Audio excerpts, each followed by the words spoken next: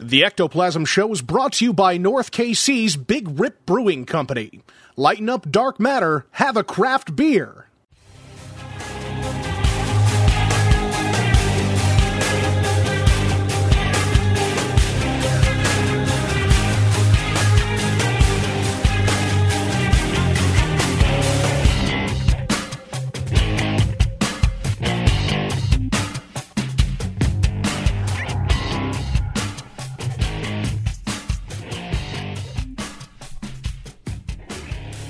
What's up, everybody? Welcome to the Ectoplasm Show. My name is Josh Hurd, and joining me is my good pal partner in crime, Mr. Jason Kupsik. What is cracking, Playboy?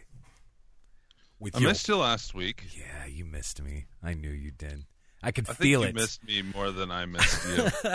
That's a fair assumption. Yeah. I did. I missed you, pal. I missed you. But you were. What did you back. Your back was all with your screwed up. alone time? I mean, I mostly just kind of like sat in a corner and cried, not getting to talk to you. But that's okay. It's okay. I'm talking to you now, right? I completely forgot last week. I was actually out of town. Oh, yeah, okay. I forgot. Yeah. And I thought that the Sunday was a Monday. Well, actually, I thought the Monday was a Sunday. Completely forgot about Jeff Adamick. That we'll happens, have on later though. this week now. That does happen, though, doesn't it? Like, you just kind of lose track of days, especially when you're out of town. I get it. I totally get it. So what's new with you, my friend? You know what I tried the other night that I had not tried before with El Yucateco? Yeah. And that is El Yucateco on popcorn. Oh, so good. Dude. Yeah. I have yet to try that. So good. It sounds that amazing. That other voice you're hearing is Dave from the Sofa King podcast. Hell yes. The Sofa King podcast brought El Yucateco to Podbelly and everyone else. Yes. I was going to remain silent until I was introduced, but once you said El Yucateco on popcorn, I got a little too excited. Yeah, I had the black on the first set of popcorn, and then I had the chipotle on the second set of popcorn, and they were both amazing. Oh my god, yeah, dude. I'm gonna have to try this now. I have yet to try this. Some people are freaked out about because you get the popcorn gets a little bit soggy from the hot sauce, and that's like, and some people are like, I don't know. I'm like, but so does butter. So shut your mouth. Exactly. Yucateco. Yes. I've never had a problem with that. Yeah, no it's way. Delicious. Oh my god. Yeah, but the problem is like at the beginning I'm very tentative, and there'll be like one or two little splashes, and I'll mix it up and eat it, and then by like the bottom of the bucket I'm just like going I'm just like and I'm just like dying, but I can't stop, and I just keep putting more and more. Like if my first bite was my last bite, I wouldn't even be able to eat it. There's no way. Yeah.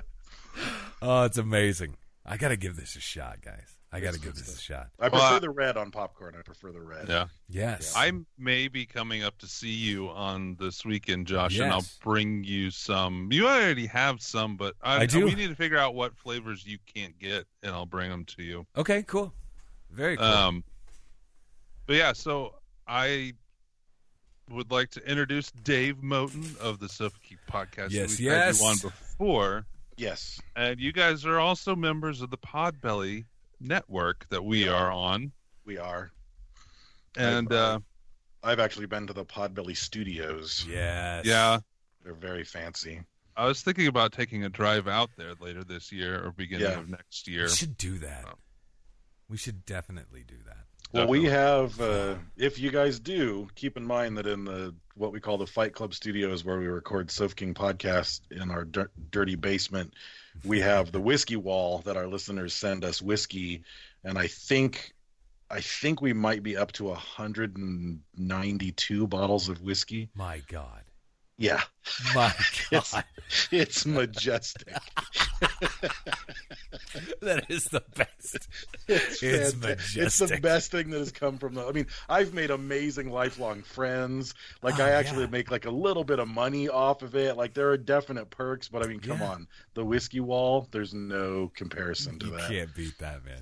Yeah, I mean, that was a great move on your guys' part at the beginning. Because I listened then too, and I could, you could kind of tell, but you couldn't really tell. You guys kind of just faked it till you made it with that. You guys just started saying, "Oh, there's the whiskey wall," and people started sending it in. That's so well, the cool, whiskey man. wall was originally a sewer pipe with like 3 bottles of whiskey that we brought in ourselves and set on the pipe. So now it is a thing of beauty to behold. Yeah. Oh my God! You got to start the ball rolling, though, right? Yeah, you gotta, do. Yeah. You do. Yeah, you just sell it with confidence. It's the whiskey wall. Exactly. It's not a fucking sewer pipe. I love it. Well, you guys just hit 500 episodes, and I think that's quite an accomplishment. Man. Yeah, and then with our bonus episodes that we do for Patreon, we're probably at like 600. Yeah. If you count those. But it's a slog. We do 2 episodes a week plus the bonus every week, so it's kind of a time sink. Yeah, it's a lot. We've tried that. We're back to 2 a week now. We try a lot took of a break for a while. We've taken breaks that were longer. Yeah. And we're at about 350, I think, is where we're close to. That's no joke. That's no joke. Yeah, we're at 341. 341. And the show will have its 6-year anniversary this year. Nice. Which is pretty cool. Very cool. Isn't that crazy? It just flies by, doesn't it? It is really bizarre to like sit back and think about this because it's like, Jesus, has it really been that long? Yeah. It's so crazy. I've been on for a little over 5 years. I didn't start on it at first, but I can't believe that we've had that many conversations, Josh. I don't know where we get our content from. It's some funny. of it's just us like going, oh my God, we don't have shit. We'll just look something up and talk about it. right. And it works. It does. It seems to work. But at the same time, like, you will recall certain conversations that we've had, and I have no fucking idea what you're talking about. I'm like, what? You're like, oh, yeah, we talked about that a couple years ago. I'm like, it's like a bear trap in your brain. You know what I mean? Like, I don't have that. I'm like, I apparently don't even remember waking up this morning. You know what I'm saying? Like, Jesus Christ, bro. It's amazing. We researched a serial killer. Like because we always get our topics, we get them from a list from our listeners. Yeah. And we picked they love hearing about true crime and serial killers. I can't stand it, but they love it. So what are you going to do? But so I researched this serial killer, and I was like I remember consciously saying, I'm going to kind of come from a different angle, and I'm not going to take any of the obvious articles because I want to get like different angles. I don't just want to start with Wikipedia. So I did that, and I did all this research. And I remember at the very end of researching it, I was done with my whole research session. I was like, oh, this is kind of similar to another serial killer was arrested and had to do with like a bridge and whatever. And then like once Brent started researching it, he texted me and was like, we already did this. Like we already did this guy, like nothing, complete flatline. I did not remember it at all. I'm telling you. And it was like an hour before we were supposed to record. I was like, well, I don't know what we're going to do. It's amazing, man. Like you do that many episodes, and like how do you not like repeat a topic, right? That's an impossibility. Right. You know, it's just trying to bring something new and fresh to the table. Yeah, it's a pain in the ass. It is. And I even remember like that show with Mike Rowe, the Dirty Jobs. Oh yeah, man. Yeah, that was a great show. And I remember after he was on for like 4 seasons, like the Discovery Network, there was just constant commercials on where he was like, if you have another dirty job, let us know because we've kind of run out of dirty jobs. And I was like, how do you run out of ideas? Like you're a whole shit. I'm like, nope. Damn. I have no idea. It's like, isn't that the job for the producers? You know, like, aren't you supposed to be digging this shit up? Yeah. But now I get it. Yeah, absolutely. God dang, man. That's crazy. Oh, I don't watch a whole lot of those channels anymore, but is Mike Rose still doing things? Because I know Mike Rose kind of an institution. He was even like the voice of Ghost Hunters. Oh, yeah, he was. That's right. He was the on this episode of Ghost Hunters, which I had no idea that was him up until like a year ago. Yeah. No idea. I'm like, wow, that's impressive. So, like, I don't know. The hell, man? But anyways, we are not here to talk about Mike Rowe. Right. Although he is a handsome bastard. I could talk about him all day. He is. He's easy on the eyes. A couple years ago, I was in a mine 650 feet underground in the middle of Kansas, and Mike Rowe had done an episode of Dirty Jobs there, and there was a cutout of him. And it was taller than me, and I'm 6'4". I don't know if that was reality or if that was just, they made him bigger than life, but maybe he's Paul Bunyan-esque. No shit. God, that guy's nuts. Well, so anyways, we're talking about Dave Moton, and he said he had a few paranormal stories that had happened to him in his last time we had him on. Yes. And I haven't heard these. Like, unlike last time, well, you did say you talked about one of them on Sofa King, I believe, correct? I did, yeah. So I probably heard that one, but I still want to hear it again. But unlike last time, I knew what you were going to be telling.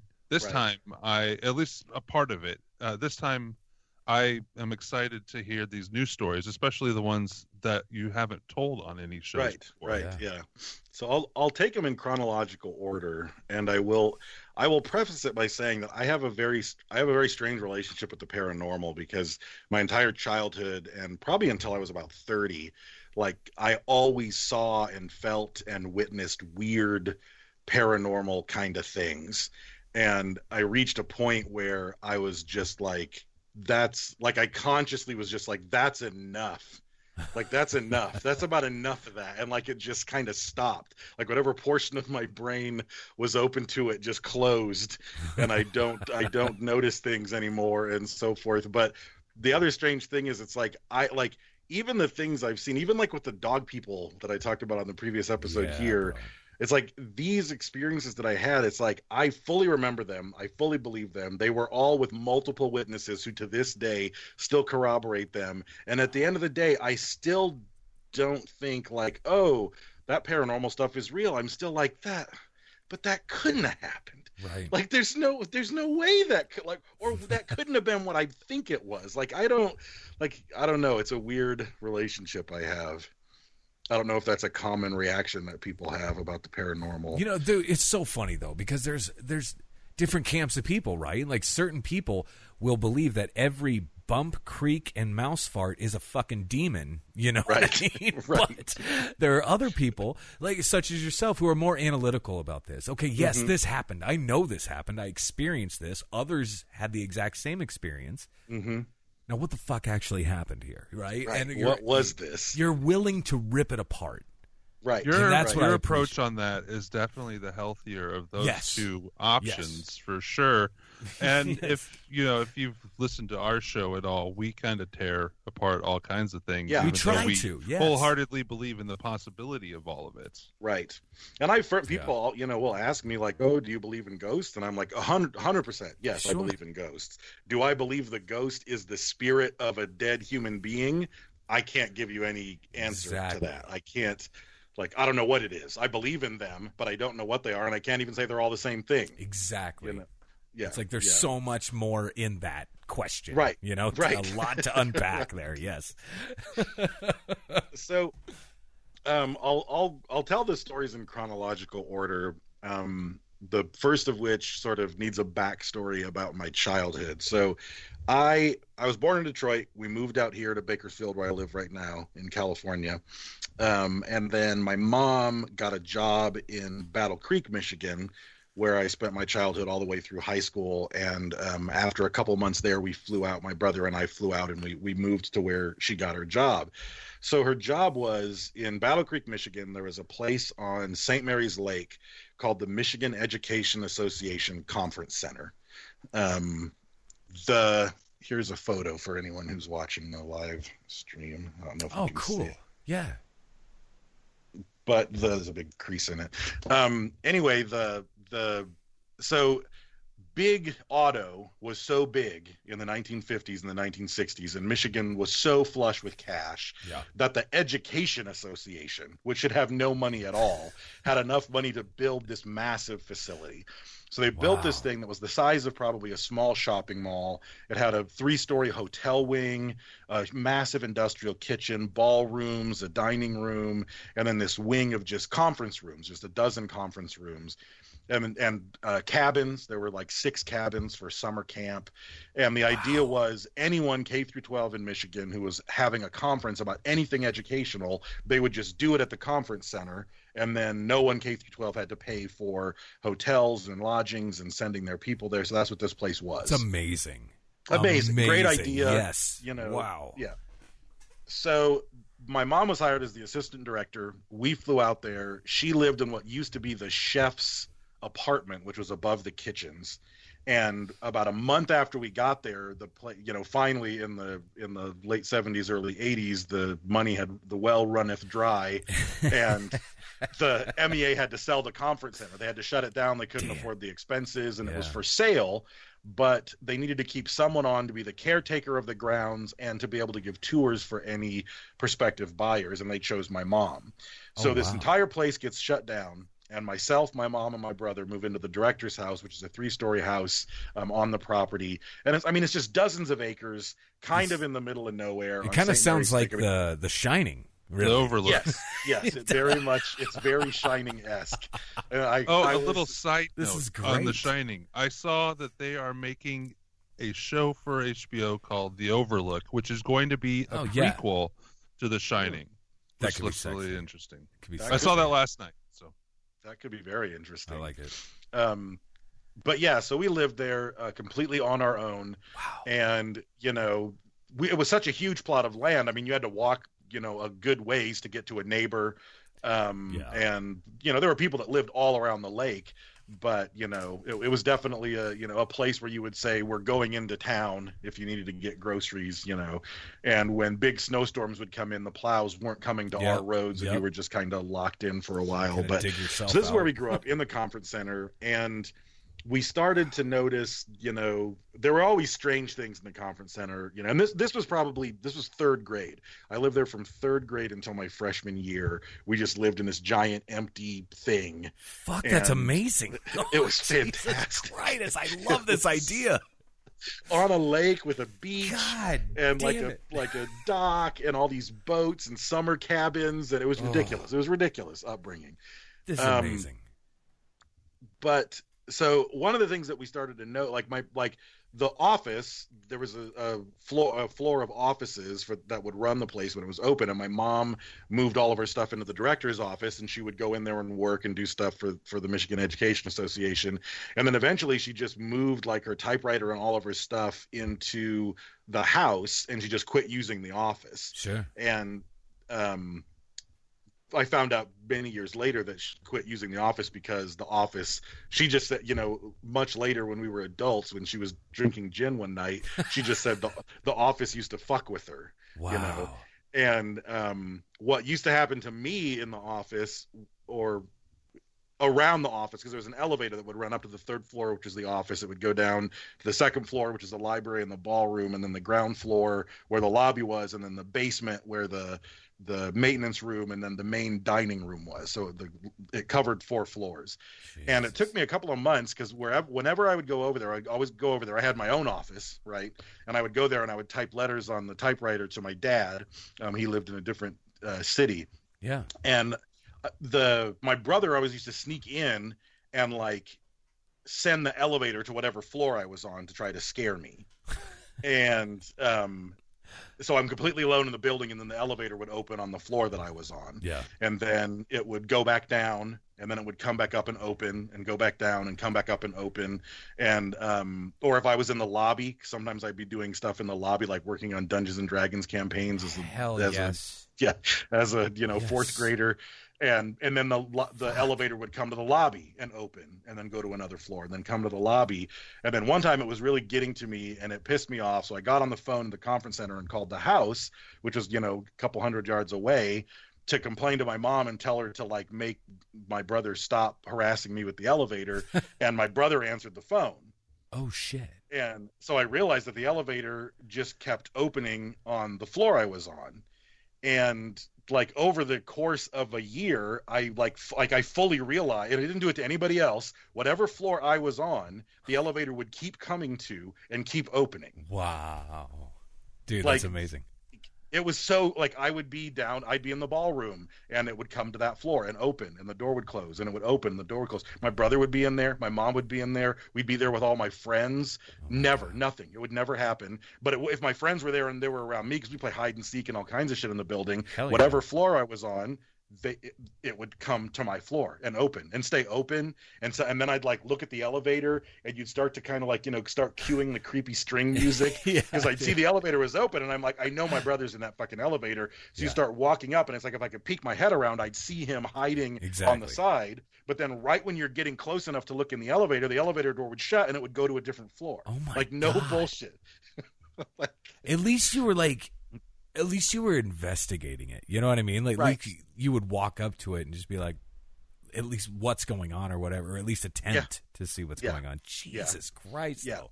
They had to call like an elevator repairman out, and he was like, there's nothing wrong with the elevator. Like I don't see how it could be going to different floors without, there must be a short in the wire or whatever. So that was part of the majesty of the place. But there were just entire sections of the conference center you never wanted to be in alone, because you would just full on just get the heebie-jeebies and think you saw something and heard something and et cetera. Did you have a... Now, I was just wanting to know, like, what the fuck would be the cause of the haunting, right? Like, if this is a legitimate haunting of the conference center, like, what the hell, Like, it's crazy to me. I love it. I know I can't really... I've tried to find more stuff into it. When we were there were all these boxes of the building of the conference center, and apparently there was a lumber camp that was there, which is what the Michigan Education Association bought it. They bought the land from a lumber camp and then raised the lumber camp and then built the conference center. Sure. So, it's very obvious, all kinds of bad shit could have happened at a lumber camp. Yeah. Like there's the right for death and destruction and whatever. But, and then the house that we lived in was really creepy. My brother, because all the bedrooms were on the third floor, and my brother ended up moving into the basement because he couldn't stand living in his bedroom anymore. He couldn't take it. He didn't want to stay in there. And then at one point we had company come, and I had a huge bedroom, and I had two beds in it. So two people stayed there, and then I just stayed in the empty bedroom that was my brother's bedroom now that he moved into the basement.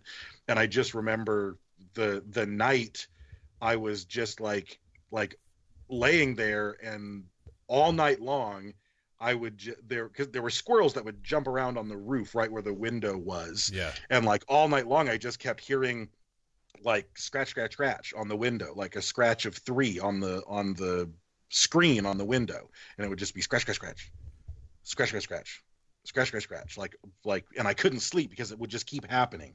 And I would get up and I would open the curtains to look for the squirrel, and there's no squirrel. And I'm a fucking kid. I'm a dumbass. Squirrels aren't nocturnal. They're not scratching on a screen in the middle of the night, but I just kept looking for the squirrel. And then I finally, it drove me so crazy, like an Edgar Allan Poe story. It just kept happening and happening and happening. And I was like, the squirrel is obviously trying to do something to the screen. So I opened the curtains, I opened the window, I took the screen off and just like threw it into the middle of the room, and then shut the window and pulled the curtains back and laid back down. And then inside of the closet, I started hearing scratch, scratch, scratch. No. Scratch, scratch, scratch. Yes. Same exact scratch. No. Same exact tempo. Oh. And I just got up and went and slept on the couch. Yeah. And I was like, that's why my brother doesn't live in this room. It's like that SpongeBob meme. All right, I'm gonna head out. Like, yeah. Get out of here. I was like, okay, fuck you if you're in the closet. Oh my God. But then, so the big one, like what all of this is leading to, so it's obviously softening me up to the idea that this place is haunted. Yeah. And then I remember it was a birthday party. I don't know whose. It might have been mine. It might have been a friend of mine's, because we would often have birthday parties. Like all my friends were like, let's go over to Dave's because that place is the shit. You know? So we always had parties, and always like almost every weekend we had sleepovers because everybody wanted to be at the conference center. It's amazing. So I remember it was fall. And we had, so it couldn't have been mine because my birthday's in June. So it was somebody's birthday party, and there were, I don't know, 6 or 7 kids there. And one of the things we had to do every night is you had to do the rounds. So we would take our dogs, and you take a flashlight, and you would just walk the outskirts of the building to make sure all the doors were locked, and that all the security lights were on. And then that was it. You just had to make sure the building was secure, no one was in there. So my mom did it most nights, and we were like, oh, we'll do the rounds tonight, Mom. And she was like, okay. So we take our dogs, and we do the rounds, and everything in the building is secure. And then we went into the building to play. And we went in, and there was a place called the Bell Lounge, which was on the hotel side of the conference center. And it was like a big lounge, and there was like a grand piano. And there was like it was like a 3-story tall room because it was next to the 3 stories of the hotel wing. So just like brick and rock and just beautiful wood at the top of it. And it was called the Bell Lounge because there was a giant table that was a glass top table made out of this massive bell. Damn. And a huge fireplace. The fireplace was probably 15 feet wide, and we were in there playing our favorite game in the Bell Lounge, which was we had really, really old craft singles. Yeah. That were rock hard, and we would be ninjas and climb the rock wall and throw craft singles at each other. Dude, this is the best. I love that shit. So we're doing that, and all of a sudden my dog Shadow, who was like a really smart, really good dog, part lab, part something, walked over to the edge of the Bell Lounge and was looking down towards the staircase that led down to the lowest level where all the conference rooms were. Yeah. And I noticed it because Shadow was just acting weird. Like Shadow was noticing something, acting strange. Everybody was still playing, and I heard Shadow start to growl. And I walked over there, and I'm thinking, and my first thought was, oh, my brother's fucking with me. But then I was like, but Shadow wouldn't be growling at my brother. Like, right. Shadow would not have her and then her hackles were up, and she was just acting really strange. Damn. And she started barking and was very upset about something down the stairs, right? And once Shadow started barking, all my friends finally fell quiet. And I walked over and I put the leash on her, and I was like, what's up, Shadow? And I'm trying to calm my dog down, and she's just barking and freaking out. And then she just stopped barking and kind of slithered back behind me all of a sudden. And right when it happened, there was this metal clang. And it was downstairs, and so it's a long hallway of conference rooms that end on this giant outlook that looks over the lake. But it's for the most part underground. That whole level is. There's no windows in the conference rooms. It's just the end of the hallway is the only room with windows because it overlooks the lake. Wow. So, but the first room that you get to is the boiler room for the entire place that heats the entire place. Massive boiler, probably the size of a room, Wow. And it sounds like someone has a lead pipe and they're hitting the boiler, and it's just ding, ding, ding, ding, ding, ding, like this weird, like no real pattern, no real rhyme or reason to it. And we were like, what the fuck? So we got our flashlights. At this point, we're like the Scooby Gang. You guys are heading down there. Yeah. So we kick the lights up in the hallway. Yeah. And we go down there, and we get to the door of the boiler, and we're standing there, and it's obviously in like whatever is like someone is in the boiler room hitting the boiler with a pipe. This is something I've never heard before, and I'm like, okay, so it is my fucking brother. He's in there trying to scare us, and he's hitting us. He's hitting the boiler with a pipe. Either that or it's fucking Freddy Krueger or something like that. Right, yeah, exactly. Jesus Christ. So we set it all up, and I'm like, we're like using ninja hand signals. I don't know, I'm probably in 5th grade or something. And it was like, John Lindquist, like on 3, you open the door, and then you 2 shine flashlights in, and then I knew where the light switch was because it wasn't by the door. So it was like, I'm going to run over and kick up the light switch. And then once we're there, we'll just run towards the boiler, and we'll get my brother, and we're like, okay, cool. And my dog wants nothing to do with it. I had to let her leash go because she just wanted to back off, and her hackles are up. She's still freaking out, staring at the boiler room. And so we do it all. Everything gets organized on 3, 1, 2, 3, and they kick the door open, and the flashlights shine in, and at the boiler, I run over and kick up the light switch, and I'm still running towards the light switch. King, kick up the light switch. It just stops. The noise stops. I run around behind the boiler because I think that's where my brother is, and one of my friends ran around the other side of the boiler, so we'd pinch him in the middle. Right. There's no one there. There's no one in the boiler room. It's not making any noise. The boiler's never made any noise, and we're like dumbasses. He's in the boiler, which is on. Right, right. But there's a little window, so we go and we look in the window, and it's just fire, and we're like, okay, yeah, he wouldn't be in the boiler. He's not there. And at that point, we get pretty freaked out, right? And Shadow starts to growl again and starts to look up the stairs this time. instead of down to the boiler room where we all now are. And so I'm like where okay, you came from then, basically? Yeah, back up to the bell lounge. Yeah. She's now growling and looking up to the bell lounge. So I grab Shadow and I'm like, everybody follow me, because I knew that like 3 conference rooms up was, and again, it couldn't be fucking creepier. It's the room where all the linens in the entire place are stored. So it's just massive mounds, like probably 6 foot tall mounds of linens with a path that leads to a door, right? And even at that point, we're still like, in my mind, I'm like, I know it was my brother. He somehow slipped out and we didn't see him. And that's the way that he had to have run. Like, that's the way you would get away from us. So I run. And and we even heard the door slam, like the door in that room slammed shut, and we were like, that's where he went. So we ran up to that room. I ran through the little maze of giant linens and curtains and everything else. That's terrifying, in and of itself, right there. Like, Jesus. Again, it's underground, so I know that the door opens and there's a staircase leading up to ground level, just like a cement encased staircase. Yeah. So, and that was definitely the door that we heard slam. So Shadow's still freaking out back up at the boiler room. We heard that door slam. We run. I open up the door and try to open it, and my brother's on the other side of the door pushing back, so I can't just easily open it. And I'm like, fuck you. So I push as hard as I can, and I realize he's not on the other side of the door pushing it. It's that there are so many leaves built up in this thing from Michigan autumn that it was just hard to push the door open. Wow. Which means the door couldn't have opened and slammed. No. Because I'm the only one I just pushed the door open for the first time. The leaves are fresh. We go scrambling up this slick staircase that's got a foot of leaves on. Everybody's falling and eating shit, trying to get away from there. And right as we're trying to get out of there, ding, clang, clang, clang on the boiler, and we fucking sprinted out of there. And the door does slam shut. It was on a spring hinge, so once all of us were out, the door slammed shut behind us, and we sprinted back to the house. My brother's just fucking sitting there watching Magnum PI or something, like no one was anywhere around there. He's just like, what's up, weirdos? Yeah, exactly. And that was like, okay. And never like that from that point on, that entire wing of the conference center, I never went down there. The hotel rooms, the conference rooms, the fucking boiler room, I never went over there at all ever again. No, that would be plenty. Again, 6, 7 witnesses, like all through high school, every so often one of them would be like, hey, you remember that birthday party? And it's like, yes, I do remember it. Like, everyone remembers it, you know. But so I don't know. You're not going to forget that.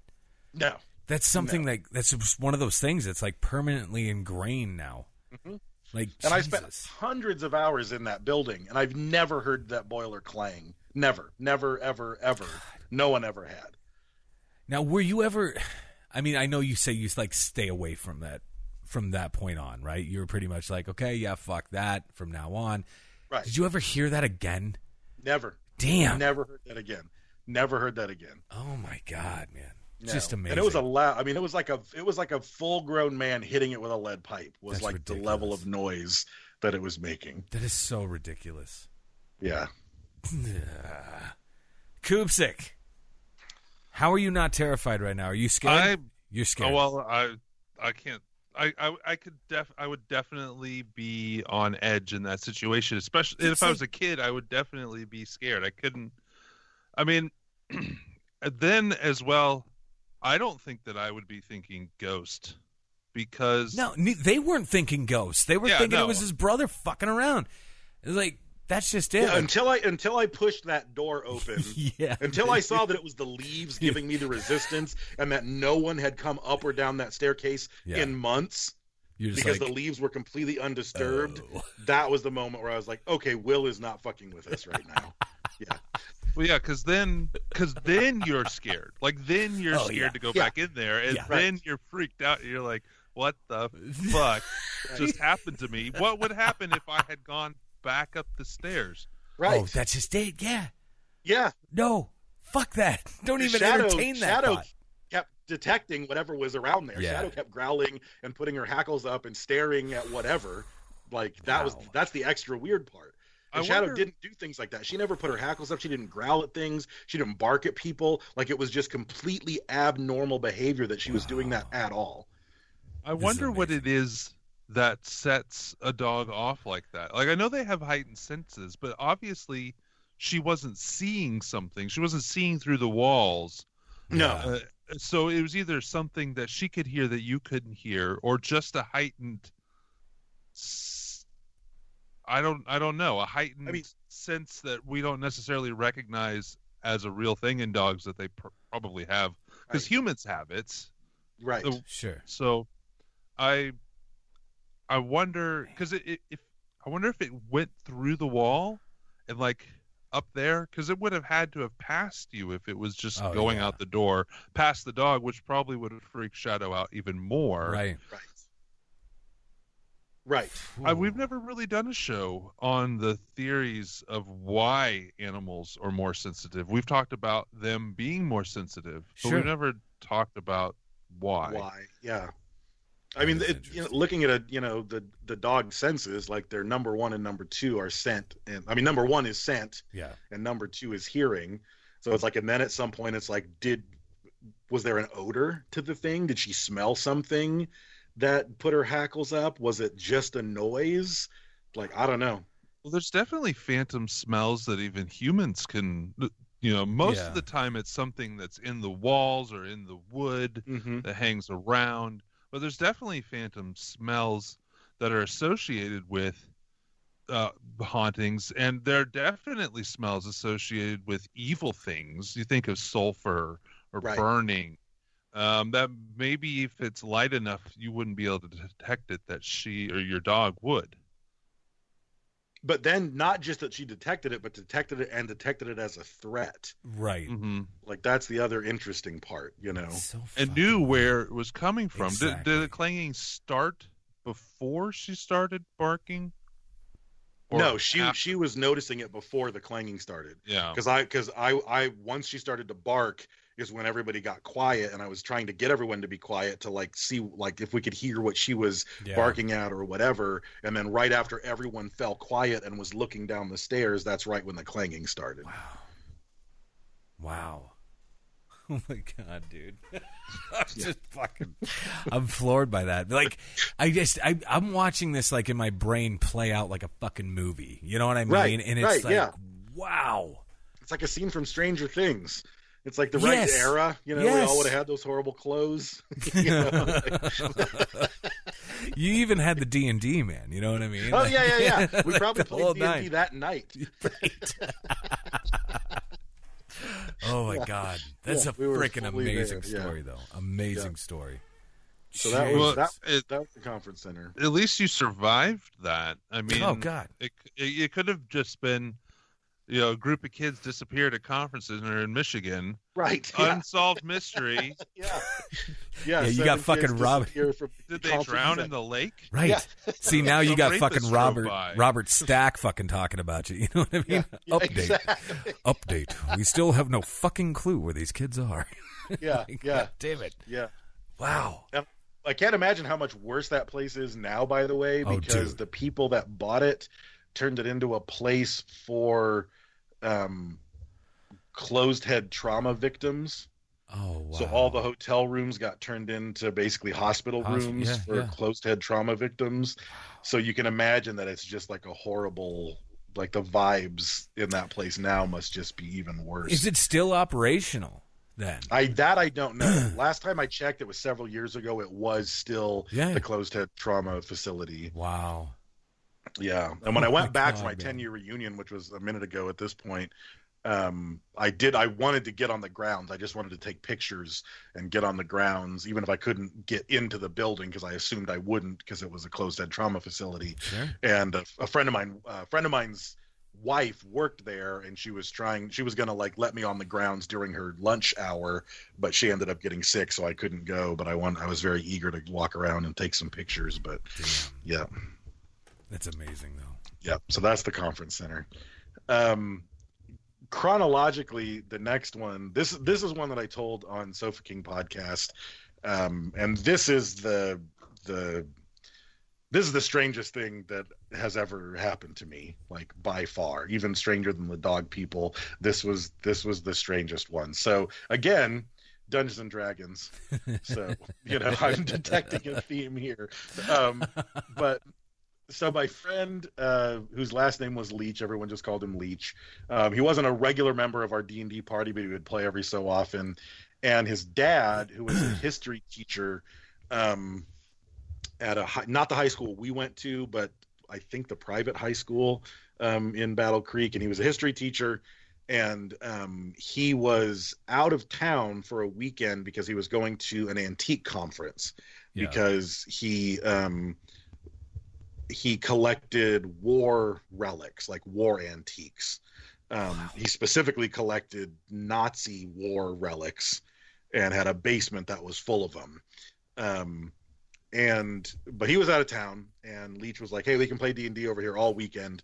So we went over there, set up, played either for a day or 2 or 3, who knows. The games were endless, and when you're a teenager, there's no need to stop. Right. But we played D&D for quite a while, and it was like late that night, we were getting ready to leave, but an ice storm had hit town. So, fast falling rain with an immediate freeze. So the entire city was just covered in ice, right? Yeah. I don't know if that happens where you are. Absolutely. Yeah. So it didn't happen there very often, and it was just like snapped power lines and down trees, and everything is just coated in an inch of ice, Fucking mess. And that happened that night. So the power was out. So we were playing D&D by candlelight, sitting above a basement full of Nazi relics, just to set the tone. I love it. So we it ended up getting really late. We were finally like, fuck it, let's go to bed, because we're not driving home because it's a disaster out there. I'm guessing I was probably a junior in high school at this point. Might have been a senior. I was probably a junior. And we went up to Leach's bedroom up on the second floor. They had a really nice house, really nice neighborhood, pretty big house. And we go up into Leach's bedroom, and we all hunker down. So in the room on the bed is myself and Leach. At the foot of the bed is I forget which one. 2 of the guys that I worked with, I was in charge of the kitchen for the night shift at Big Boy, and 2 brothers worked there. I don't know if it was Tony or if it was Kirby, but either Tony or Kirby was playing that night and was sleeping at the foot of the bed. Huh. On the side of the bed were my friends Troy and David Jackson, and then on Leach's side of the bed, and then on my side of the bed was Brian Jackson, no relation to David Jackson. Brian Jackson's on the other side, right next to me, right?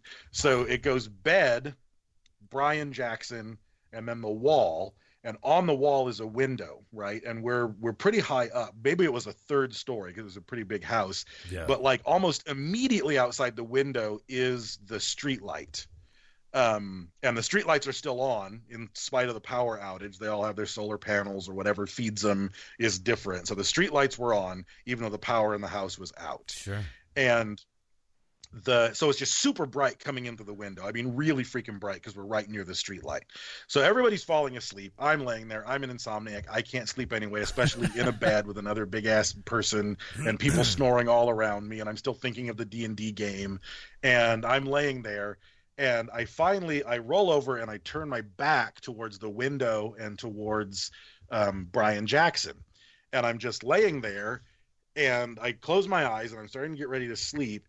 And Brian Jackson just gives a whimper, like this guttural whimper, that the only other time I've heard a sound like this sound is when I went with a friend of mine to LA, and he had his dick pierced. Wow. And I remember hearing the guy was like, "Are you ready?" And he was like, "Yep." And he was like, "Okay, on 3." And then he counted 1, 2, 3, and you heard like the sound of like a 3-hole punching through too much paper. And then my friend Mike just made this shudder of awfulness. No. And this was about the same sound that my friend on the ground made for no fucking reason. So I open my eyes, and he's obviously stood up because there's a shadow, because it's like right in front of the window. So I see his shadow is being cast down on the bed, like right, he must be standing, a foot next to me. Yeah. So his shadow is cast down on top of me and Leech. So I turn around and look up because I'm like, what the fuck is going on? Why did he make that noise? Why is he standing up? And I turn around and I look up, and there is probably 6'5" shadow. Shit. Casting a shadow. And it is standing fairly still, but moving. And there's no, like, you can tell it's a human shape. It looked like it was wearing a duster. Oh, Jesus. And there was like a fucking wide brim hat, and a duster. And it's just this shadow. And I'm a foot away from it, looking at where its eyes must have been. And it's just kind of shifting a little bit and looking down, and it's a shadow, but it's casting a shadow, and it must be standing in the middle of Brian Jackson. Like he's laying, like it's in Brian Jackson. Oh my fucking God. And I reached over and I just, whatever flesh I could find on Todd Leach, I grabbed as hard as I could. And he sits up and he looks over at it. And Leech is a strange character, at least he was back in the day. And he would if something surprised him or if he thought something was funny or weird, he would press his finger in between his eyes and he would go like that. He did that 12 times a day. He would just push between his eyes, wrinkle his brow, close his eyes, and go. Or alternatively, he would take his hand like this and go. Wah! Oh my God! This is amazing. This is amazing. No idea why. So he sees it, and he points at his brow and goes, and grabs a pillow and throws it into the thing's chest, but it just flies through the thing, hits the window, bounces onto the ground, and the thing just collapses like a curtain. The fuck, man! Like it doesn't like crouch down or sit down. It just gone, just drops straight down. Yeah. And Jackson, like a fucking track star, leaps over the bed and lands on the other side and lands on David Jackson, who at this point, everybody's waking up. The two on the other side of the bed didn't see anything. They were still asleep. They were still whatever. Either Kirby or Tony at the foot of the bed was just sitting up wide-eyed, and Brian Jackson reached the light switch and turned the lights on, and I looked down at the ground where he was, and it's just the ground. It's just carpeting and nothing odd. Yeah. And I turned and looked at Leach sitting right next to him in the bed, and I said, Leach, what the fuck was that? And he said, oh, the thing from the basement. Oh, my God. Just like matter of fact. Just like that's what it is. The thing from the basement. Fuck. So Jackson said, if you're not driving, because I drove him there, he said, if you're not driving and leaving, I'm taking your fucking keys. Yeah. And there's an ice storm, and it's like, we can't leave, and I can't stay here. So we run out into the hallway, and the door next door opens, and it's his sister, a couple years younger, and she, her entire bedroom, her windows, her walls, her entire room, was lined in tinfoil. No shit. She had the Cure posters hanging up and all kinds of stuff, whatever. And she said, "What in the hell is going on?" And I said, "Oh, apparently we just saw the thing from the basement." And she said, "Oh yeah, that's why I keep all the tinfoil up." Oh, so there's a method to the madness then. Yes. Yeah. Okay. So Jackson and I immediately ran downstairs, grabbed my keys and our jackets. Yes. And I drove I was banking. I was like, okay, we're very close to the M66, which is a straight freeway. I'm like, they had to have salted and plowed the 66 by now. Please, God. Because if they did, it's a straight shot. I can get through a couple of windy roads, get to the 66, drive straight to where my apartment complex is, kind of park right at the inside of the apartment complex, and then just get home on foot. Yeah. And luckily but even if they didn't, I don't care. We can slide into a ditch and sleep in the car. Like, I don't fucking care. I'm not staying in this house. Get me the fuck out of here. Everybody else stayed. Oh, and, wow. Nothing happened. Like, nothing else apparently happened that night. Jesus. And we drove very, very slowly, got on the 66. It was clear, drove back to my apartment complex, eventually went to sleep in my apartment. And I even remember, again, when I went back to my 10-year reunion, I was at some shitty nightclub with people I hardly know, which is what a 10-year reunion is all about. And I ran both of the brothers that I worked with, and I wish I could, even at the time, they were kind of Rosencrantz and Guildenstern. It was like Tony and Kirby, Kirby and Tony. You never got it straight, you know? Yeah. But either Tony or Kirby came up to me, bought me a beer. He was like, hey, you know, what's been going on? We just like caught up because we hadn't talked in years. And he was like, all right, man, I'm going to go catch up with my brother. And he stopped and he grabbed me on the shoulder and he said, that night at Leech's. And I said, yup. And you just saw on his face that he was like, okay. That shit's like still with him. He just needed confirmation. Yes, like that shit's still there. Like you could just see it on his. He was like, we really saw that thing, right? And I was just like, yeah, man, yeah, yep. And he was like, all right, man, okay. And he just turned around and walked off. And I was like, I'll be damned. Wow. Yeah, that's amazing, though. God, Hat Man is a very real phenomenon. That's where my mind went as well. Was Hat Man? That's exactly how he's usually described. Yes, a brimmed hat and a duster. Yes. He's usually associated with shadow people because it's mostly just a shadow. There's no features people see. Right. Seen all over the world, really. It's hard to put intention to what he is, but a lot of people do think that he incites fear and feeds off that fear. He doesn't actually attack anybody. He's just there to scare and likes that. Well, he was a success. Good job. Good on you, sir. I did a quick search just to refresh my memory, and all the images of Hat Man are that. It's not like there's a guy that there are fedora wearing hat men, but for the most part it's like almost like the cowboy flat brimmed like cowboy Clint hat. Eastwood, like High Plains drifter hat.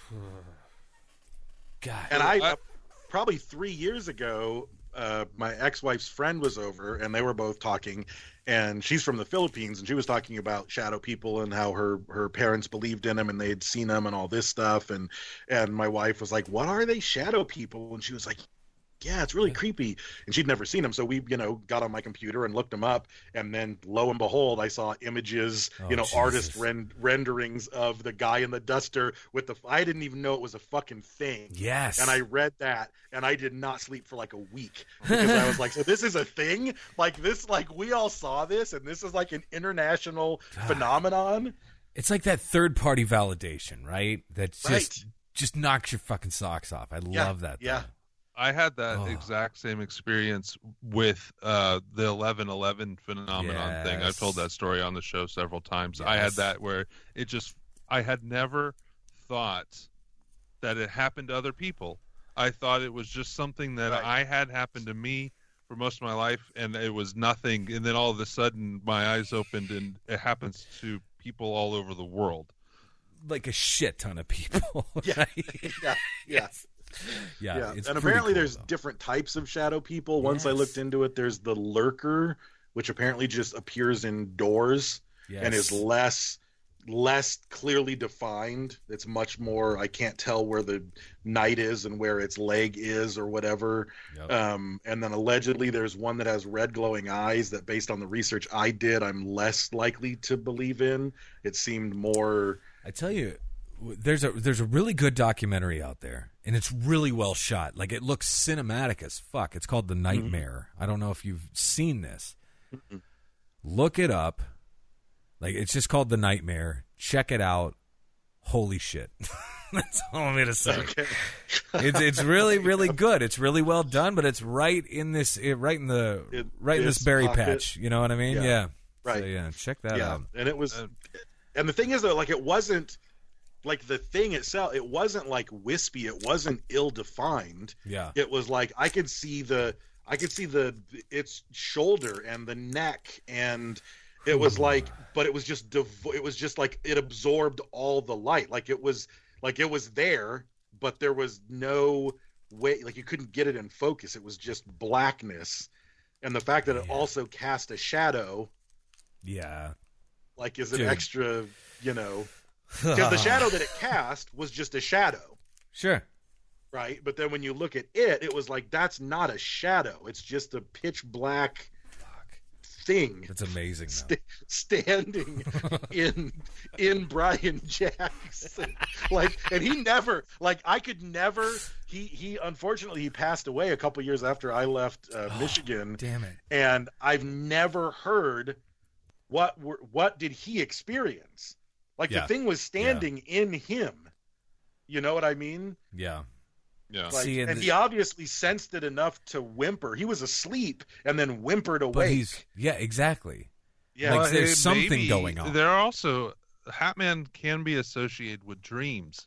People see him in their dreams as well. So maybe he was dreaming. Oh my God. And the Hatman was in his dream, and it was also projected in the room.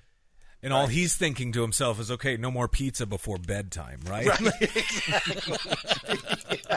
And all I'm thinking is like, no more casual references to Demigorgon with Nazi artifacts in the fucking basement. It's too goddamn perfect. It's just too perfect, bro. I'm actually very jealous of that encounter. I mean, I love hearing it. It was very fearful, but I would I've seen plenty of shadow people, but not that well defined, and not that like hung around so you could get a decent look at it. Yeah. Like I know you couldn't get the features, but you got a decent look at it. I got a very good look at it. And it wasn't looking at me. Like when I sat up and looked at it, it was just looking, I mean, it was like the fucking Undertaker, really, if I really think about it.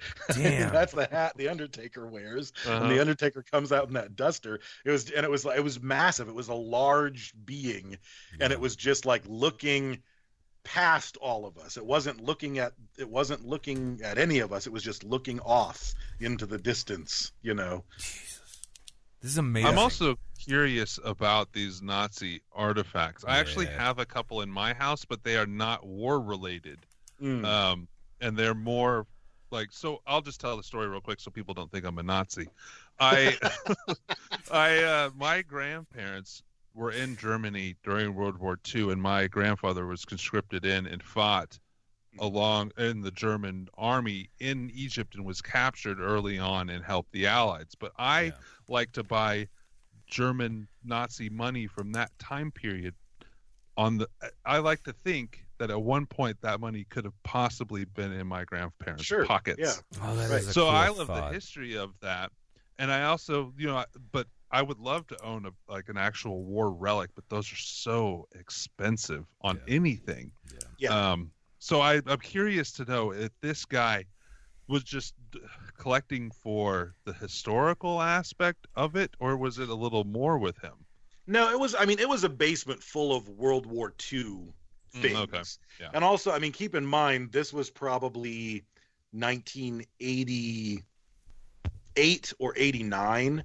And I don't know that there was even a premium on this stuff. Yeah. You know what I mean? Okay, And especially when you're, like on the West Coast, antiquing is almost impossible to do. On the East Coast, there's just shit everywhere. Yeah. Everyone's attic and basement is full of endless ancient things. And in California, that's just not the case. Makes It sense. starts in the 50s, So he had a collection of pretty much German stuff, American stuff. Like he showed us some. We weren't really allowed in the basement, but he would bring stuff up and show it to us. Kind of giddy, It's like we'd be over there and he'd be like, "Oh, look at these! I just got these," and it was like some, GI's knife that would affix to his M1 Garand and some kind of Nazi silverware and just whatever he could get his hands on. He just loved World War II. He could have even been in World War II. I don't remember how old he was. That's amazing. But or his parents were, if he wasn't. He was alive during World War II, even if he wasn't old enough to have served. Sure. Well, and that's not eBaying it up. It's easy for me to hop on eBay and find some stuff for sale. He's not doing that. I'm sure they had catalogs and stuff for auctions and whatnot, but it's not as easy to find stuff like that then I would have. So even though it's more abundant, it probably was harder to track down.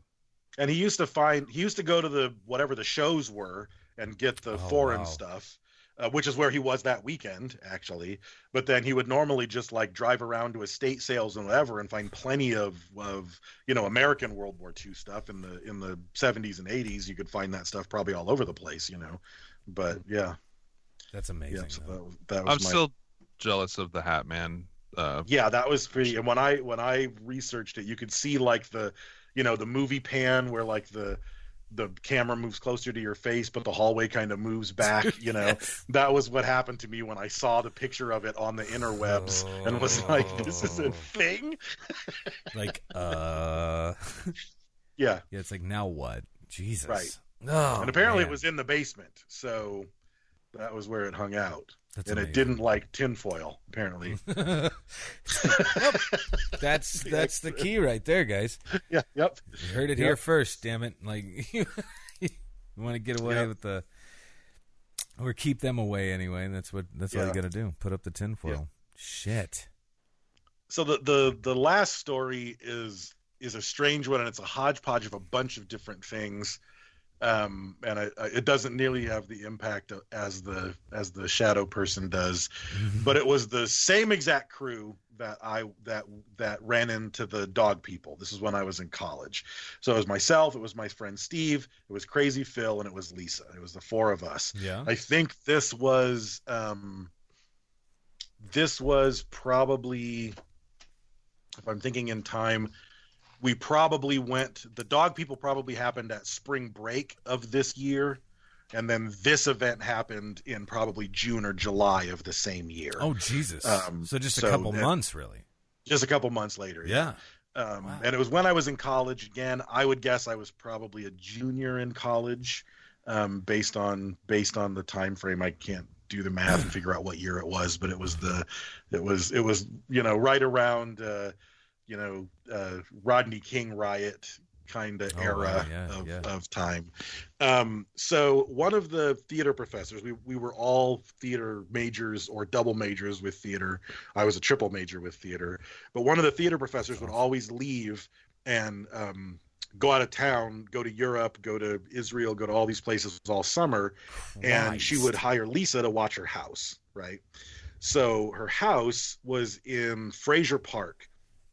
And Fraser Park is about 45 minutes-ish away from Bakersfield, up in the mountains. Like if you hit the Grapevine and you're heading towards LA, it's about a third of the way to Los Angeles. It's kind of the first, you run into like it's a town, but it's like, two gas stations and a truck stop and a house, but Fraser Park is the first actual town you run into in the mountains when you're on your way to LA. It's not big. I mean, I would guess there's maybe 100 or 200 houses scattered in this little valley up in the mountains. It's not an intelligent place to live because when you're driving past Fraser Park, there's this riverbed that runs parallel to the freeway. And I eventually learned that it isn't a riverbed. It's the San Andreas Fault. Oh, shit. Yeah. Yeah. No way. Yeah. And they just have like houses built on a hill. Fuck it. Why not? Yeah. Just fuck it. Yeah. Cheap. Wow. It's cheap. God, I guess. But so Fraser Park, small town, again, couple truck stops, couple restaurants, and then the houses scatter off into the hills. And they would always watch this house. And it's built on a pretty steep hill, and it's 3 stories tall ish. I guess where you park is the first floor, and it's nothing but like laundry facilities and stairs going up. Oh my God. And then you go up the stairs and you get to one bedroom, but you're still, so half the house is still underground and half the house has a window. Yeah. And then you go up to the next flight of stairs, and I think there was a bathroom and either 2 or 3 bedrooms. And that was also, you could walk out at that level and get onto the side of the hill. So there was like a little deck with a hot tub. And then if you went up to the next story, it was kind of the first story that's fully above ground. Yeah. And there's like a huge patio, and you look out over the beautiful, beautiful house. And on the top story, big open design, like the dining room and the kitchen and the living room were all just one shared space. And there was like a secondary living room where the TV was, and then like the master bedroom, right? Mm-hmm. So we go up there with the intention of, so Crazy Phil and Lisa are staying the night there, and myself and my friend Steve were driving up because we were going to go to Magic Mountain. It's the halfway point to Magic Mountain, a Six Flags amusement park, and we were going to go to Magic Mountain. So we stayed the night, and we used to play a lot of poker. None of us drank, none of us smoked weed, none of us did drugs. So we all just sat there and played poker, and we couldn't find any poker chips, so we played poker with the little, what's the game with the black and white chips? Oh, I know what it is. I can't think. Othello? Is that what it is? Othello. Okay. Iago? I don't know Othello, if it's. something? I don't know how it's pronounced, but that's yeah. how No, it's I think that's right. It's Othello. Awesome. So we found that board, and we at least decided like if they're flipped. This, if it's white, it's worth 1, and if it's black, it's worth 5. And we each doled out our amount, and we played poker and listened to the blues and hung out. Wow. And eventually, it was time to go to sleep. I knew I was going to be up all night because I'm an insomniac. So I slept on the couch, even though there were multiple bedrooms. I slept on the couch in the room with the TV in it, so I could at least watch TV until I fell asleep. Oh, hell yeah. So I watched TV, fall asleep. I like to think that I was watching Beavis and Butthead just because that would have been awesome. I have no memory of what I watched, but the timing is right. So I sit in there forever. I finally fall asleep, and Lisa and Phil were in the master bedroom. Like I could hear them talking and kind of screwing around in the master bedroom, and it was like the room I was in, and then the bathroom, and then on the other side of the bathroom is the master bedroom, so I could hear them in there. And then Steve slept in one of the bedrooms downstairs, right? So having a horrible night of sleep, weird dreams, just not a good night. And I wake up and the sun is up, and this is when I used to have a lot of sleep paralysis. And so I wake up and I'm having sleep paralysis, like hardcore. Damn. And I can hear that the shower is running. So I know that either Lisa or Phil are already awake. I can tell the sunlight is out because even though I can't open my eyes, I can see it through my eyelids. Mm-hmm. And I can't move, and I've got full-on sleep paralysis, and I'm struggling, and I can kind of get my eyes open, and either Lisa or Phil were just standing there above the couch looking at me. And I'm laying there, and I'm like, just fucking bump me, just nudge me. Like if you bump me, I'll wake up. Like I'll snap out of this sleep paralysis. And they're standing there forever. And I'm like, just fucking bump me. Oh my God. And I now I don't have sleep paralysis. If I have it, I know how to snap out of it. Sure. I'm not jealous of this one. No, I'm not jealous. No, the sleep paralysis. No. So I'm sitting there forever, and whoever's standing there is just standing there staring at me for fucking ever. Oh my God. I finally, if you have sleep paralysis, if you can get anything to move, so you just focus all of your effort to move a finger. And like once you move your finger, the sleep paralysis breaks and you're done. So I finally break it, and he or she was standing right there. I break it, I sit up, no one's there. Oh. The shower was running, but as soon as I was sitting up, the shower wasn't running. And I'm assuming that they just turned it off. But the door to the bathroom was open, and there was no steam coming out. So I got up. It was probably 6 a.m, 7 a.m. I got up and looked in the bathroom, and the shower hadn't been on at all. And the other room, like the other door out of the bathroom, led into the master bedroom, and I could look into the master bedroom, and the bed was made. So I was like, okay, they must be up and they're cooking breakfast. So I walked in to where I'm guessing they're already having breakfast, and there's no one up there. And I'm like, what the fuck is going on? And so I walked downstairs because I was like, where the fuck is everybody? And like peeked into the rooms, and Lisa and Phil weren't sleeping upstairs. They were sleeping in one of the rooms downstairs, and so was Steve. And I was like, that's weird, because I heard them talking all night, like in the room, right? So I get up, go back upstairs, and it's just a layering of weirdness. So I make pancakes. I wanted pancakes. There were no eggs, so I used mayonnaise, which was a trick that my mother taught me. That's bad. So I make pancakes. Yeah, it's because you got to put oil and eggs in the pancakes anyway. Yeah. So there you go. Throw in some mayo. You're good. I love this. Pancakes. I'm cooking them up. Cook all the breakfast. Get it all ready. They one by one. Lisa comes up, says, how did you sleep? I was like, horrible, really bad sleep paralysis. I'm kind of freaked out because I thought you guys were asleep in the room, and I heard you guys talking when I was trying to fall asleep. And she was like, oh no, we never sleep upstairs. And I was like, why? It's like the biggest room. And she was like, just every time I sleep up here, I just have she called them lockdowns. She was like, I have lockdowns. I just nothing but nightmares and bad dreams. And I don't like that bathroom. Like, I don't know. It's weird. It's stupid. Damn. I'm a girl, but like, we just sleep in one of the bedrooms downstairs. And I was like, okay. Cause that was everything that happened to me. Right. You're like, guess what? And she was like, that's weird. And I was like, yeah. Oh, shit. And then Steve came walking up, and he had weird experiences all night. And he said, yeah, I couldn't sleep. I had a really horrible night's sleep. And I was like, why? And he said, I don't know, like the VCR in the bedroom was like clicking, like, because the clock wasn't set, and every time it would flash 12, it was like super bright, and it would, like, I could even see it when my eyes were closed, and it was clicking like loud, and like I just couldn't sleep because of the fucking VCR was bugging the shit out of me. That's weird. And I was like, what's that? That's weird. Yeah. Yeah. And that's what I said. I was like, the VCR was so bright and loud that you couldn't sleep. And he was like, yeah, fucking go down and look at it. I was like, okay. And I went down, and the VCR is off and unplugged. Oh, fuck. And I was like, Steve, get down here. And he came down here. I was like, the VCR is not even plugged in. And he was like, what the fuck are you talking? You just saw him go ashen? And he was like, what do you mean? And I was like, the VCR is unplugged. Like, there's no flashing light. It's not making any fucking noise. Wow. He was like, fuck you, dude. You unplugged the VCR. I was like, I didn't unplug the fucking VCR. No. And so I was like, well, anyway, there's pancakes. So we go upstairs. The three of us are eating pancakes. Phil is still asleep. And he comes walking upstairs holding his groin, like stumbling. Oh. And he was like, fuck all of you. And we were like, what? And he was like, why did you do that? And we were like, why did we do what? We're all sitting there eating pancakes. He was like, which one of you came down and woke me up? I was like, nobody woke you up. I was like, what are you talking about? And he explains that someone punched him in the nuts to wake him up. And he assumed, obviously, that it was one of us. Well, and that's why he woke up. And he, like, his boxers were torn, like, at the crotch. Like, we could see his junk.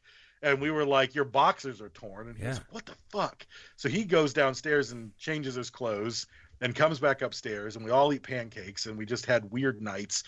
All of it, we're ready to just write all of it off as just whatever. So we go to Magic Mountain. We're there till they close.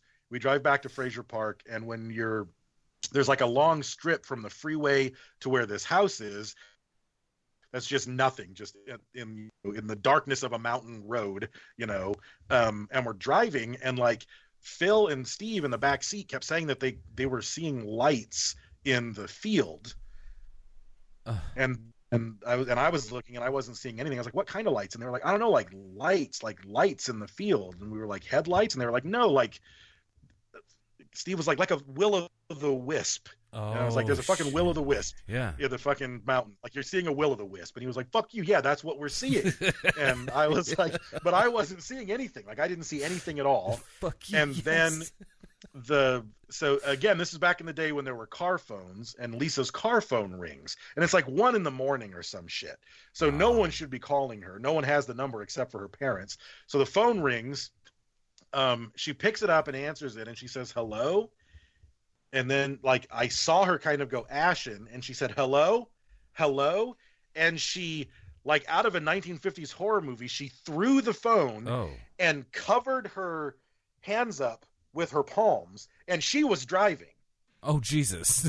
So I grabbed the wheel and reached my foot over to like put the brakes on to slow it down. Steve and Phil are screaming, "Don't slow down, don't slow down," in the back seat. Oh my God. And I'm like, "Lisa, you have to fucking drive."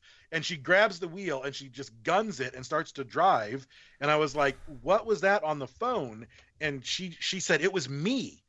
And I said, "What do you mean?" And she said it was me. It was like my voice, but it was mocking me. And I said, "Hello?" And it was all, "Hello?" And it was just like me mocking me. And I was like, no, it wasn't. No one's mocking you on your fucking phone. There's no fucking will-o'-the-wisp. Like, just get back to the goddamn house. Yeah, what the fuck's going on out there? What's going on out here? I don't want to sleep in this fucking house. It's 1 a.m. Yeah. And last night was a shit show. So we park. At that point, we pulled over. Phil ended up driving. He got in the driver's seat and finished driving, and Lisa gets in the back seat. So we drive all the way back to the house, and when we park, Phil looks up and says, "Hey, did you leave a light on the top floor?" And I stopped and I was like, "Yeah, I did, because I made pancakes and I turned the stove light on." But I didn't say all of that. I was like, "Yeah, I did. I turned the light on upstairs." And he was like, "Oh, okay, good." So we get out of the car, and all the lights are on upstairs. Like, every light is on upstairs. And I was like, Phil, I did not turn every light on upstairs. And we were like, so we go into commando mode, and we were like, okay, so, you two go in through the bottom door, and then go up and check the first bedroom. The two of us will go in where the hot tub is, and we'll check those bedrooms there. And by the time you're done checking there, we'll meet there, and then we'll run to the top floor together. And we're like, okay, so we'll sleep from the bottom up to make sure there's no one down there, because we're somebody obviously broke into the fucking house. Yeah. So we run in there and we storm up the house, and no one, bedrooms clear, bathrooms clear. And we run like all together. We storm up to the top floor, check the guest room or the little TV room, the bathroom, everything. The whole thing is just glass, which is also creepy as fuck, because the lights are on and all you see is your own reflections. Yeah. So we run out, and we're like, the last thing is there could be someone on the balcony, because we can't see. So we open the balcony and storm out on the balcony, and there's no one there. And we're like, what the fuck? Why are all these lights on? All the doors were locked. All the lights were on. And we walk back in, and all of us walked back in and saw it at the same exact time. We looked down at the table, and all of the Othello chips were flipped to the black side, and they spelled thanks. What? On the table. Wow. I would have been done. We were done. Steve was like, "Get your shit. Let's go. We're leaving right now." Out, yeah. And Lisa and Phil were like, "I can't. We have to stay here. Like, we're being paid to stay in this house." I was like, "Well, good on you. I'm not." And we got in the fucking car and pieced the fuck out. Did she ever approach the professor and just be like, "What the fuck is wrong with your house?" Yeah. As soon as she got back into town, we were like, God. "What the fuck? Who else?" And she was like, "No one has the keys to the house." Okay. No one, because we were like, someone came by and fucking borrowed sugar, and instead of leaving a note, turned the Othello's chips over. Yeah, they got creative with their to say thank you. things Yeah. it's just a series of a bunch of fucking weird shit all mashed together in a 24-hour period, with a culmination of the Othello chips saying thanks. No sign of a break-in, no explanation of it. A will-o'-the-wisp, a weird phone call. Him getting punched in the nuts, just like, because I can't even, like, I'm immediately willing to rule all of mine out. Yeah, like, it was a dream state. There was no one standing over me. Well, I did hear them talking while I was fully conscious. I did hear them in that bedroom, but it could have been a weird echo up the weird stairs. I thought it was in that room, but it was down, like, whatever.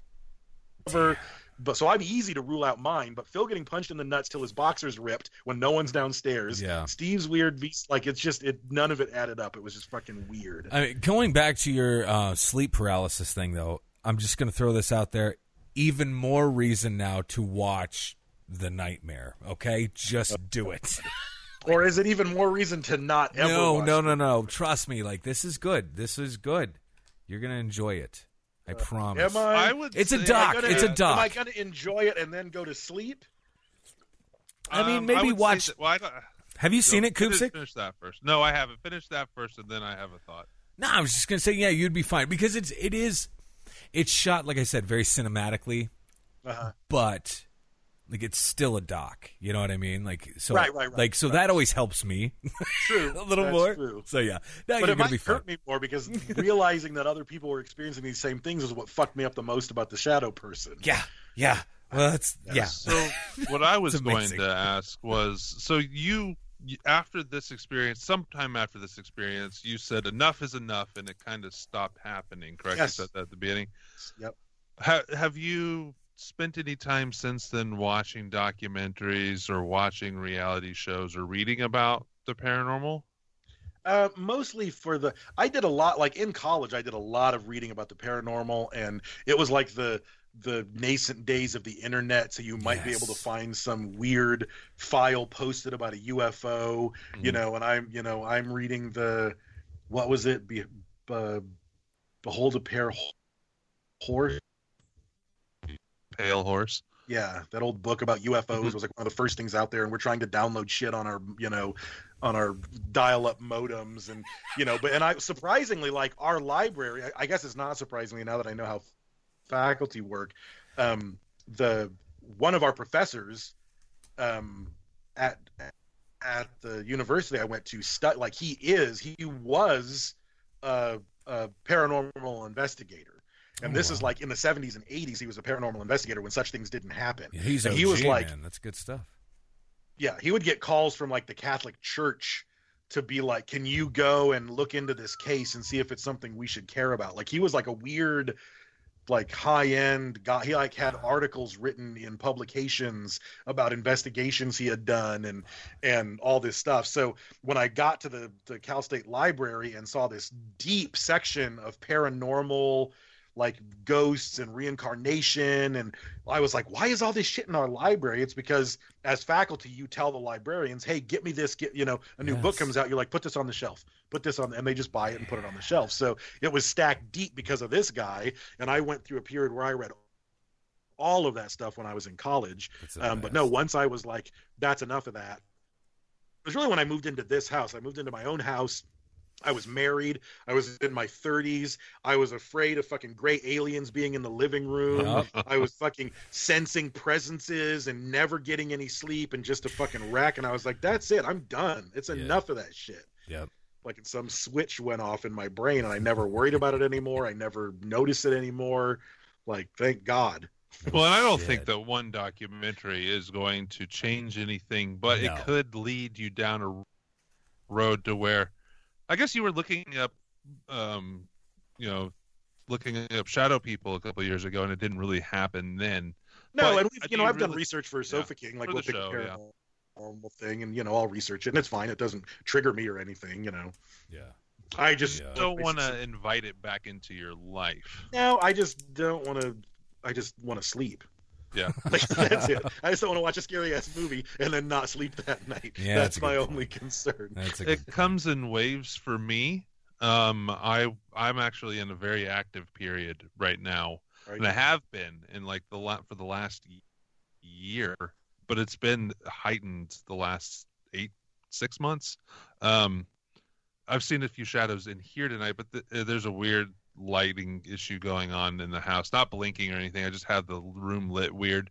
But I've been noticing a lot of things lately, and I think I may have to focus on a different aspect of stuff I've been reading about lately, because your mind absolutely, I feel, attracts things, whether it creates things or attracts things of what you're digging into and interested in. Sure. Right. So I definitely do believe that you can cut yourself off from it too, and you have the power to stop it from happening in your life to a point. I'm sure there are things out there that could get around that if they wanted to. Because I think a lot of it's also I think it's a matter of perception. Yeah. Like, you're keen to perceive things that other people don't perceive, and I think the other side effect of that is you're keen to perceive things that are completely mundane, but then interpret it in this light of some creepy shit, but it's like it really wasn't anything, but you're seeing weird shit and mundane shit, so you don't know what's what and where to draw the lines. And it was just like, because it would always be like, someone would get a new house and I would go, like some relative would get a new house or a friend of the family would get a new house, and I would just go over there and they'd be like, hey, what do you think of the house? And I'd be like, oh, that's cool. And in my brain, I'm like, except for that back hallway and fuck the guest bedroom. There's like, fuck that entire, like, fuck that. No way in hell would I have bought that house.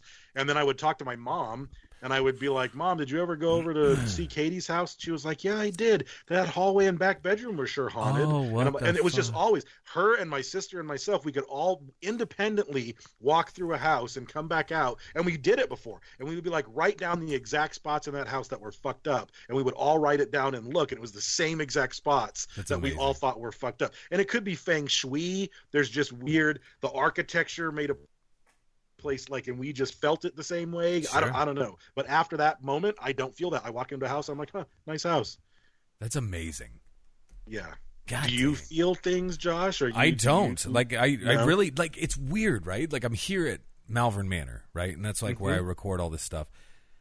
It's like, yeah, I hear shit, you know what I mean? And yeah, like every once in a while I'll be walking around the house and it'll be like, oh fuck, like it just feels super weird, right? Right. But as far as like, what do I chalk that up to? It's like, okay, am I psyching myself out? Like, what exactly is going on here? Sure. And so I don't know. I always say that I'm about as psychic as a fucking rock in the driveway, you know, like just not at all. So it's kind of how I joke around about it. But man, it's weird though. Yeah. So those are my experiences. Jesus, bro. They're great experiences. They're amazing. I wish all of them had to do with D&D. I wish D&D was in all of them, but it's only 50%. Yeah. God damn, you need to write a book, bro. Oh. Well, yeah. Wait a second. Thing. Yeah, hey. How about that? Yeah, before we get into the book real quick, I did have something that I was going to do at the beginning, and this is the perfect time to do it, and then we'll get into... Yeah. We did an El Yucateco giveaway. Ooh, nice.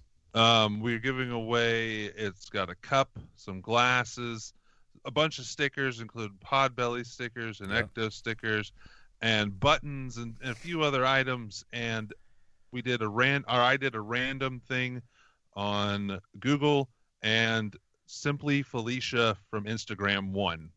And I actually know who it is, but I'm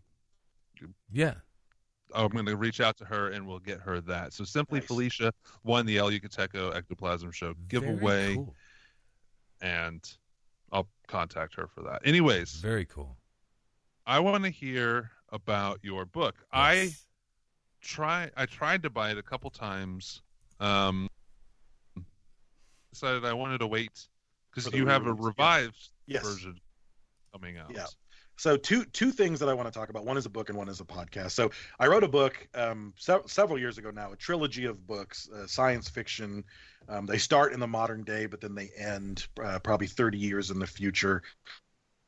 And this will probably either make you definitely want to read it or definitely not want to read it, but it starts in a global pandemic. So the beginning of the book is the outbreak of a global pandemic of a disease, for lack of it. It's not a disease, it's explained in the book, but a thing that makes you have a break from all reality, so you can't tell where your body is and where the table is, and it settles in your body in weird ways. It's completely lethal, 100%. There's no cure for it, etc. And the book is about the government having this sort of rapid response to try to stop it, because it's just super deadly. It's just killing people in droves. And the book follows sort of this Manhattan Project style race for the cure in the city of Chama, New Mexico, which is ground zero for the outbreak, oddly enough. Interesting. And the original version of the book was called Chama, New Mexico, and it was a self-published thing, but then the publisher of my textbooks read them and was like, I really want to publish these. Let's revise them. Let's update them and then revise them. So on as of the 11th, August 11th, they go on pre-sale. And you can either go to sofakingpodcast.com and go to the web store to find a link for the book. The book is called 181 Pine, or you can go to mindframepodcast.com, which is another podcast I'm involved in, and go to the web store there and find a link for the book. So right now it's only on pre-order. because of COVID. The printing is slower and everything is a little bit slower. So it's ready. It's sitting there waiting for the printing and the shipping to all occur.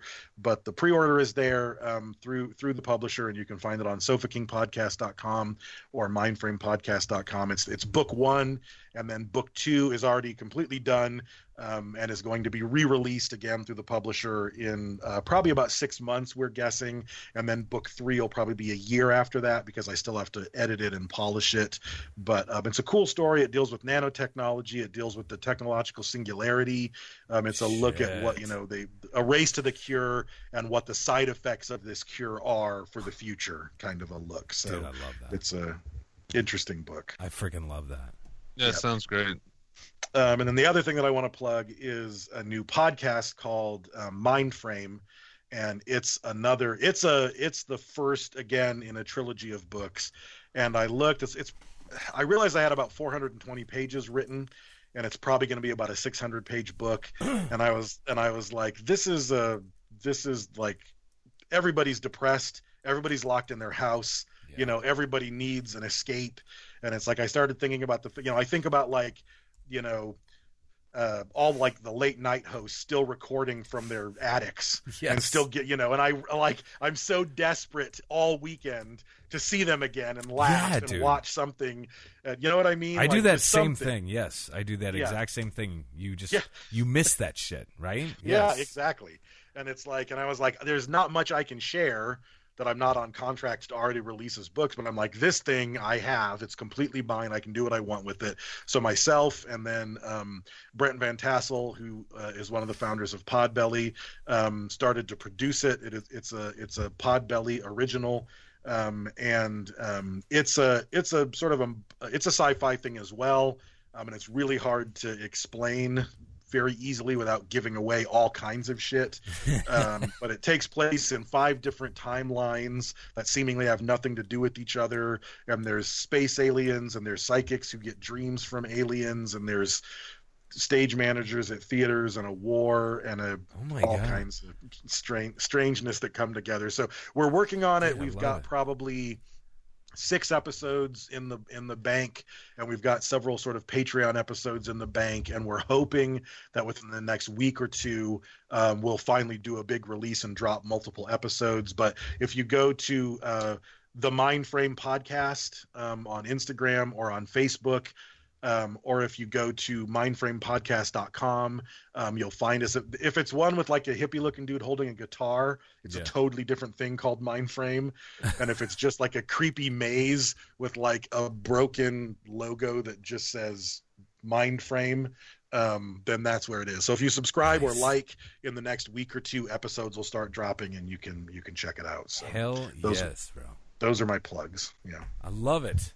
Sound great. I also want to see what this hippie's about. Right.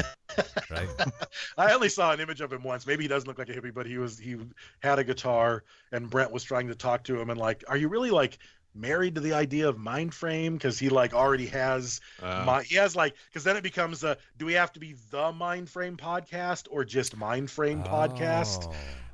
So we ended up getting Mindframe podcast website, but he has Mindframe podcast on Instagram and Facebook, so we had to add the so it's all very confusing whether there's a the or not, but we'll get there. We'll get it sorted out. Yeah. That's good stuff, bro. Man. So thanks for listening to my stories, dude. Your stories are fucking kick ass. I love that. You are a storyteller at heart. I know that from listening to your show, and I can't wait to read the book. So you tell it so well that it's definitely. And the interactions you had with the experiences you had definitely fit into our show, and and you're not alone in those experiences. Right. Yeah.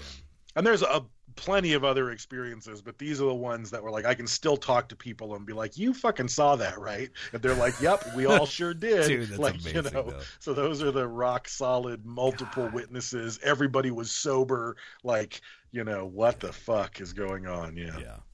Wow, dude. Just freaking wow. I love it, though. Thank you. I love it. God damn. I don't know. I probably won't fucking sleep tonight. Just kind of thinking about that. Like, just like the way you tell it anyway, man, is really good. But it's like the banging on the boiler is still with me. You know what I'm saying? I'm like, oh yeah, I can fucking hear that still shit. With me. I can hear that shit. Oh my God. Yeah. It's so great though, bro. It's so great. Yeah. But I really appreciate you like coming on the show and hanging out with us, man. Yeah, I love doing it. I hope to do it again in the future. Even if I don't have ghost stories, we can pick a topic and roll. Absolutely, and we also do news episodes where we just find strange stories from the week and discuss. So we could always have you on for one of those as well if we don't have a specific thing to talk about. But yeah, so I want everybody to go check out Sofa King Podcast. If you listen to our show, you probably listen to Sofa King. Yeah. If not, you definitely should go over. I'm actually wearing Dave, you can't see it, but I'm wearing a Sofa King shirt today. I wore it all day. I wasn't even wore it for the interview. I was wearing it anyways. I have several. So I expressed to Brent and Brad after the 500th episode that what your show meant to me, because though I was podcasting before I started listening to your show, I've met several people because of Sofa King that I never would have met since then. And the way you guys produce the show, put it out, stick with it. And now I talk to Brent all the time. I talk to Brad every now and then. I don't want to bother you so much because I know that you like to, you're social. You don't like social interaction quite as much as they do. Plus, they're on Messenger, and I don't like texting people just randomly for the most part, anyways. But Sofa King been a part of my life too. Well, thank you, sir. I love the show. Feel free to text me, man. There's something else I was going to say, and I lost it. But I do look forward to Mindframe. I like that kind of storytelling shows too. It should be cool. I'm excited about Mindframe. I'm excited to. The thing I'm most because it's really weird and it's really disconnected for the first chunk of the narrative, and I'm really curious to see, like, if people are listening and if people like have like a Facebook community. I'm really curious to just kind of lurk and see. What do they think is happening? What connections are they making? What strings are they tying together accurately? Like, is everyone just going to guess everything right away and it wasn't as clever as I thought it was? Or is everybody just going to totally miss? I'm so curious to see the reaction that people will have to this one. And it's not like I'm making it difficult to follow just because I'm a dick. Like, there's a form follows function here. Like, it's written, it's the way it has to be written. And once it all clicks, I think people will be like, oh fuck, that's what's going on. And then all of it will make more sense. But I'm curious to see what people will think about it. That'll be sweet though. Yeah.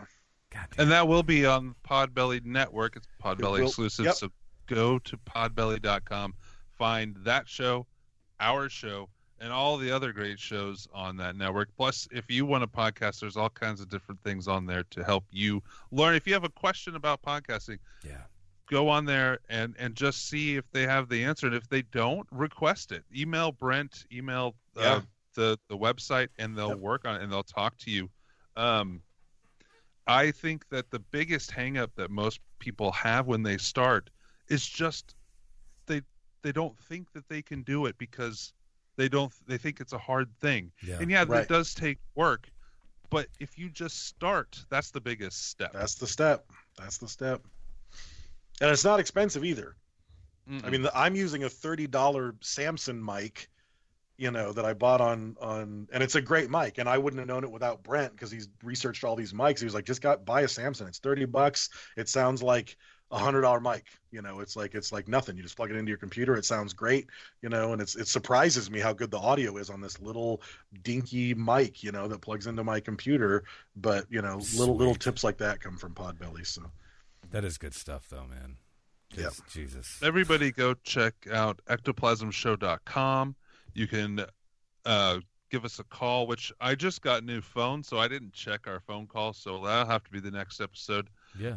You can go join our Patreon, and we're going to do an exclusive little interview segment with Dave just for Patreon, which we do each week for different episodes. This will be the first time we have a guest on one of those. That's right.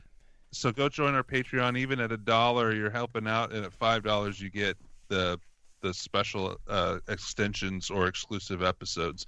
If you join at the $25 level, you will be one of my minions, and you get a T-shirt with my face on it. Nice. Which we just got another one of those. So I have to send out another. There's a couple people walking around with, like, my wife was like, there's people out there with shirts with your face on it. It's pretty fucked, right? Yeah, it's fun. So yeah, definitely go do that. Go check that out. Go join. Any little bit helps. You'll get extra content from us, and who knows? It'll help us hopefully in the future start to make some actual probing videos that Josh is so reluctant to do. I'm not probing him. Don't worry, it's not going to be that kind of film. We're going to try to get him probed by the aliens. Nice. Oh yeah, that'll be hot. It's so hot. But thanks again, Dave. Yes, thank you. Quite brother. welcome. Thank you guys. Thank you. Very great much. episode, and we'll talk to you again in a few minutes when we record the next episode. Peace out.